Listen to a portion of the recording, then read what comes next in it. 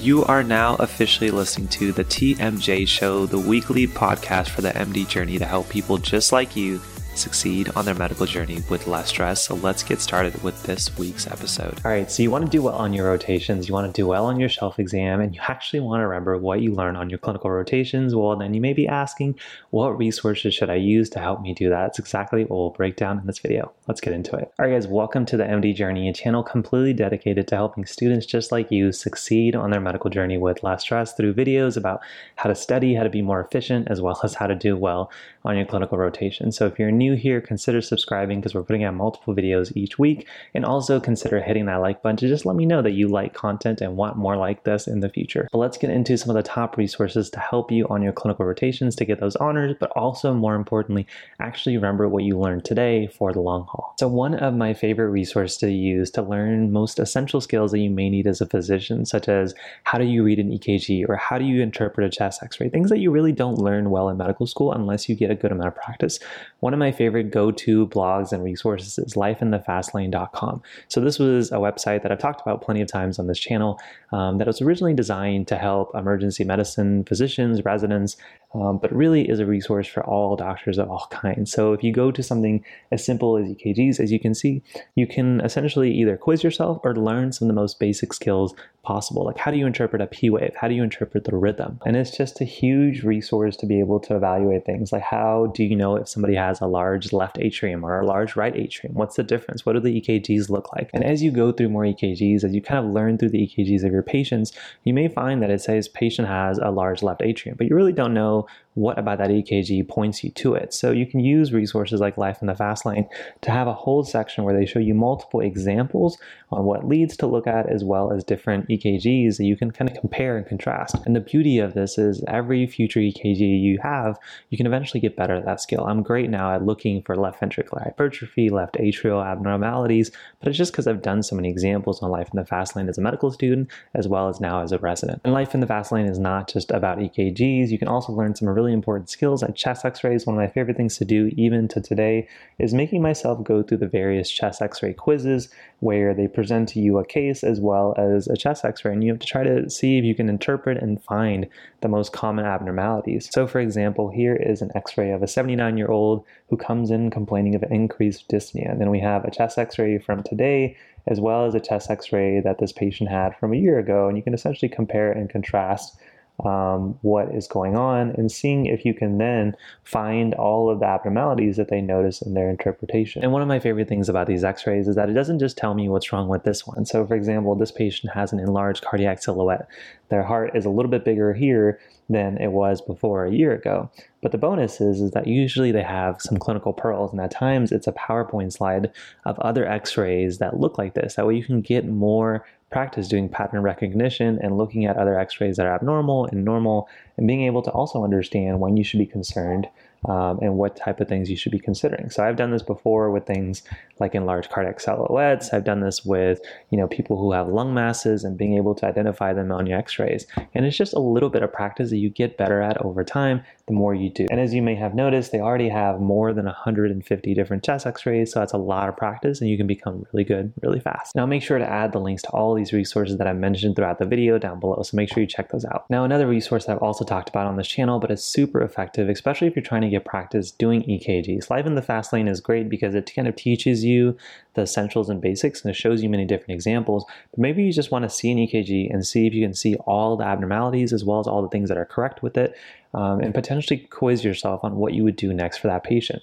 So one of my favorite resources to do this, and I do this during like downtime during residency where I'm just waiting for my attending to come, I may just do 1 or 2 EKGs on a website called EKG Wave Maven. And again, I'll link that down below. But it's a beautiful resource of intermediate, difficult, as well as some easy EKGs. So that way you can get some practice of not only seeing one abnormality, but seeing all of them in one collective picture and understanding what does that mean for the patient, what's going on, and what should I be concerned about. So for example, here you can go ahead and just say view a random case. You can click kind of your level of expertise and you can click continue, and you're going to be shown an EKG, which you can go ahead and also increase in terms of your resolution, and then quiz yourself, like what's the rate? Do I see P waves? What's the axis? What type of abnormalities do I see? Is the T wave over here enlarged? and then eventually go ahead and quiz yourself on what you think the answers will be. And the beauty of these explanations is that it's really nice and detailed. They'll tell you what the normal things are, what the abnormal things are, what to look for in each different lead. And after doing a few of these, you find yourself becoming really good at identifying those little pieces of patterns that really do make the whole kind of situation of what the patient may have. So you get really good at looking at hypertrophy in the left ventricle or the rate or finding P waves, things that are really difficult unless you do a few of them consecutively. So next resource, which is used by a lot of medical students and residents and physicians, is UpToDate.com. Now, most people use this as kind of a short kind of reference, Wikipedia kind of tool for medicine and trying to understand how should I understand this medication, how long does it last, or how should I interpret or work up a certain disease process. But it's really used as a bite-sized piece of reference material for most people on their medical journey, but I kind of like to use it a little bit differently. So one of the first things that I will do is actually make a list of the topics that I've either heard about during the week or throughout the month or the rotation. And I realized that they are something that I'd be uncomfortable with if I was quizzed on it, if I was pimped on it, or if it showed up on a future exam. So one of the things I'll do to fill that gap in my knowledge is I'll pull up UpToDate, but I'll also go ahead and pull up like a note-taking app, such as OneNote or Notion or Evernote, whatever, maybe Microsoft Word. And then I usually try to almost create like a huge outline on that one topic as if I was going to teach it to my medical students now.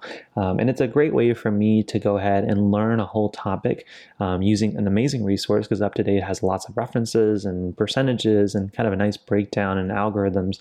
But it also gives me kind of a big picture view of how to understand the topic. So if I'm trying to teach somebody about renal tubular acidosis, you may not learn about that very frequently or get enough practice unless you're a nephrologist. So one of the things I'll go ahead and do is just type in renal tubular acidosis and just pull up the most common example, and then just briefly read about this and make notes on OneNote or Notion, something that I could have on my phone, and then practice teaching that to either my fellow med students if I was still on my clinical rotations, or now actually to my medical students as a resident. So it's a different way of using UpToDate. I still definitely use it as just a quick reference tool, but this way it actually forces me to learn the whole library of information on one topic, and then I attempt to go ahead and teach that in a nice, concise kind of chalk talk. So I have a few more resources to share, but if you are going into your clinical rotations, or if you're doing your clinical rotations already and you want a step-by-step approach on honoring every single one, I have a program that you guys can check out down below. It's called Crushing Clinicals, which a lot of students and YouTube viewers in the past have actually been able to use and benefit in getting their ideal grades as well as their ideal residency spot.